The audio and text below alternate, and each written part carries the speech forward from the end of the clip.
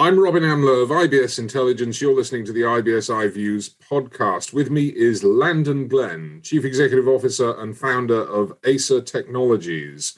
We'll get into what Acer Technologies itself does a little later on, but first of all, Landon is going to tell us why he's not a fan of banking as a service. What's the problem with banking as a service from your perspective? There's some problems on the customer level that really hit home for me. If I want to use new technology and I've already got a relationship with a local institution and all of my accounts are there, it's not in my best interest many times to pull my credit, open new credit cards, or to move banks to be able to try out a new app. Surely it's in the interests of the institution, though, to take that on board, to take the new technology on board. Yeah, it's really, it's a tough thing because if you're wanting to try out an app like Chime or Simple or an app that's a new neobank, or maybe there's somebody that builds an app for real estate, the excitement is there to have that to manage my accounts, but all of my accounts and all of my loans are already at a different bank. And so for me as an end user, I've got to open up new accounts and move everything to this new organization to make it work, which is it's a big disruption for me. But aren't people doing that though? They are. Right now, the only option is you can either get the newest and best tech, or you can choose to stay at the bank with the technology they currently have. You can't get those apps from your bank today, so you have to make a tough choice. What's the answer then? Because presumably there are banks who are in this position wondering which way they've got to jump. What technology do they go with? Are they going to make the right decision? Is it everything they want it to be? Can they do it in time and to budget? What's the solution?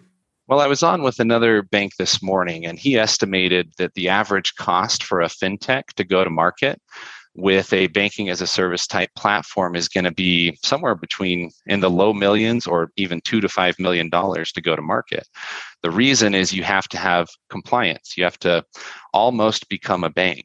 You have to worry about regulatory burdens that you've never heard of. You've got to have your own compliance team. And so that time to market, it can be 6 months, it can be a year. We're building ways to do it faster in the industry. But the problem is there's a huge vendor due diligence issue, and there's a huge liability piece for the bank because they're putting their charter on the line so that this fintech can sell banking products or services. But then the bank tells the fintech, you can't advertise on social media without running it by us first. Like, well, what's the turnaround? 2-3 weeks? And they lose that nimble approach of being able to pivot, A/B test different messaging. They become very restricted by the regulatory and compliance barriers of the banking industry. So the whole collaborative banking movement that we're building, we've invented a new framework where instead of having to become as a bank to be able to play in the space, we integrate with the back-end repositories or the core processors in the United States, and then we tokenize and anonymize all of the usernames, passwords, account numbers, and we anonymize the regulated data as well. So any PII data, for the first time ever, you can turn on a fintech solution and try it out without telling them your name or your email or what bank you're with. Is it the customer who's going to the fintech, or is it the bank that's going to the fintech? Well, you hit on the head another differentiator. Every other app store or marketplace out there is bank facing. So the bank has to try and decide what tech they want to give their member. And I don't like being told what I can and can't use as an individual. I think in the industry, even the core processors, they tell me, I want to control my banks. I want to tell them what they can and can't do. And then you've got the banks that are saying, I want to control the user and what they see and what they have. But what we're seeing with open banking is users are just going out and getting whatever tech they want. They're able to go on the Apple App Store and download an app. And then that app has its own checking accounts, credit cards, and loans. So now they're having to open accounts and transition their business over to be able to consume that exciting new technology. So for the ASA model, we're giving the end user or the business or the personal consumer-facing app user the ability to choose the tech they want. So I could have 5 different apps that work with my local institution. And my wife could have 5 different ones as well, and they all work with the exact same account.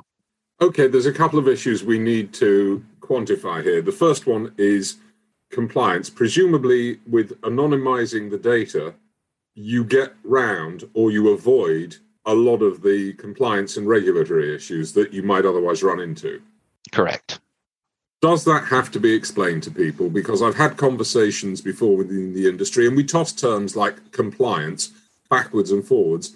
Does the average user understand what compliance is and what they need to worry about? Or is it something that you try and take out of the equation?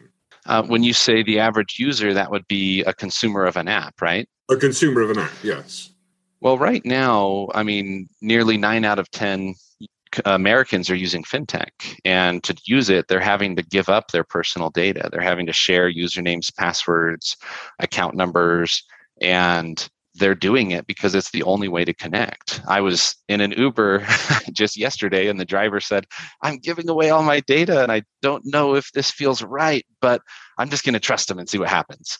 And so there's more and more privacy concern in the industry as a whole, especially with what we've seen happening recently. And the issue is that there is no safe private way to use fintech at scale. And that's what ASA has built, the first ever vault for your personal data where you can have a safe, secure, and private, easy to use way to turn on fintech. So today you have to go download a fintech, share your credentials, and turn it on. And so you're giving up that personal information. And if the fintech breaks, you have to fix them one by one. There's a bit of friction. What ASA is building is a world where the ASA Vault is directly integrated with the backend core, and then we're able to make it private where you don't have to share any personal information at all with any app if you don't want to. You can still choose to share whatever you want, of course, but we act like sign on with Apple with OAuth, where you just click on any fintech and it will, and then you say, I want to share my credit card data with this app, or I want to share my mortgage and all my loans. This is a business app. I'm going to give them everything. And then it creates a dynamic URL that downloads the fintech, and then it primes and registers the fintech and permissions the data sharing instantly. So you can quickly and seamlessly turn on any app you want and just as easily uncheck the box and sever the data connection, so there's no more data being shared and you have no PII left behind or exposed. Okay, this sounds great for the fintechs because it means they're going to get customers more easily. They don't have to jump through regulatory hoops to do so. It sounds great for the customers because you anonymize their data and they've got an entire playing field of fintechs that they can go play with. What's in this for the banks? Yeah, so right now, banks want to offer exciting new technology, but there's no scalable way to do it. So what ASA does is we're one single partnership, one single integration to their core, and then any app they like, they can turn on without having to have it touch their core. It doesn't have to integrate. It doesn't have to see any regulated data. There's no third-party vendor due diligence. So they find an app they like, they send it to ASA, and we can turn it on in less than a week. So it allows them to have these apps out there in the marketplace, bringing them customers. Fintechs are very great at building affinity-based solutions and, niche experiences. Like maybe you build an app for kids when they turn 18 and it helps them set up their first credit card and it helps them build their credit with reminders. And if they don't pay that $100 limit credit card off by the due date, it'll ACH the money from their mom's account and save them. And then they can pay their mom back later. So that app doesn't exist yet today, but it could tomorrow.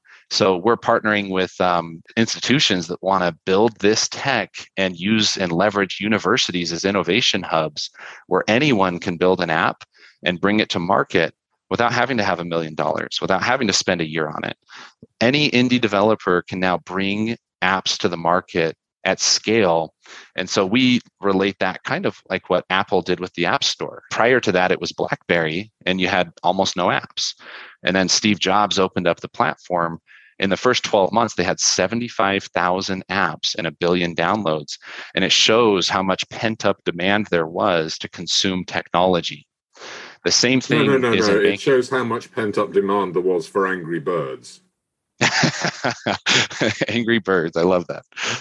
No, but seriously, Yes, I can see that there's an avalanche of potentially of apps coming down the road. There's already quite a lot available for people.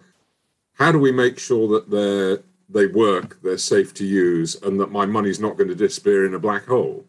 So the two key components of ASA are number one, no sharing regulated data or PII. It's all anonymized and tokenized. So that makes it private, safe, and secure.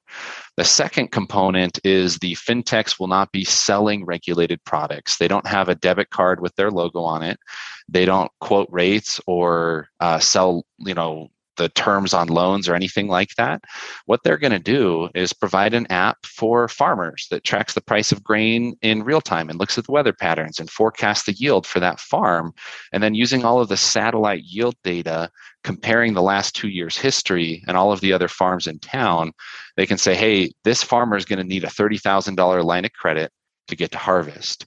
And now that data can be shared with the bank because the fintech data and the bank data work together for the benefit of the end user. So this is going to allow people to never have to fill out a personal financial statement again. All of their data is readily accessible, all of their history. It's basically combining all of the benefits of what the fintech data and their machine learning and AI and predictive analytics and all the things they can build. And that data is being used for the banks that don't have that ability, and they need someone to turn that data into dollars and opportunities. And so as an end user, you're going to have the richest, fullest experience in your finances possible because everybody's working together. When you look at open banking or other types of models out there, everybody's competing for the same end user. You've got banks that are creating open APIs, and then you've got neobanks trying to consume that data, and then they're trying to switch the user over. So everybody's fighting and trying to break each other's systems and make it not work and hold on. Well, guess what? Fintechs aren't very good at being banks, and banks aren't very good at being fintechs. So let's let them both do what they do best, and let's make it so they can do it together in a safe, compliant way. And that would be the collaborative model. That is the collaborative model. Landon Glenn, Chief Executive Officer and founder of ASA Technologies, thank you very much.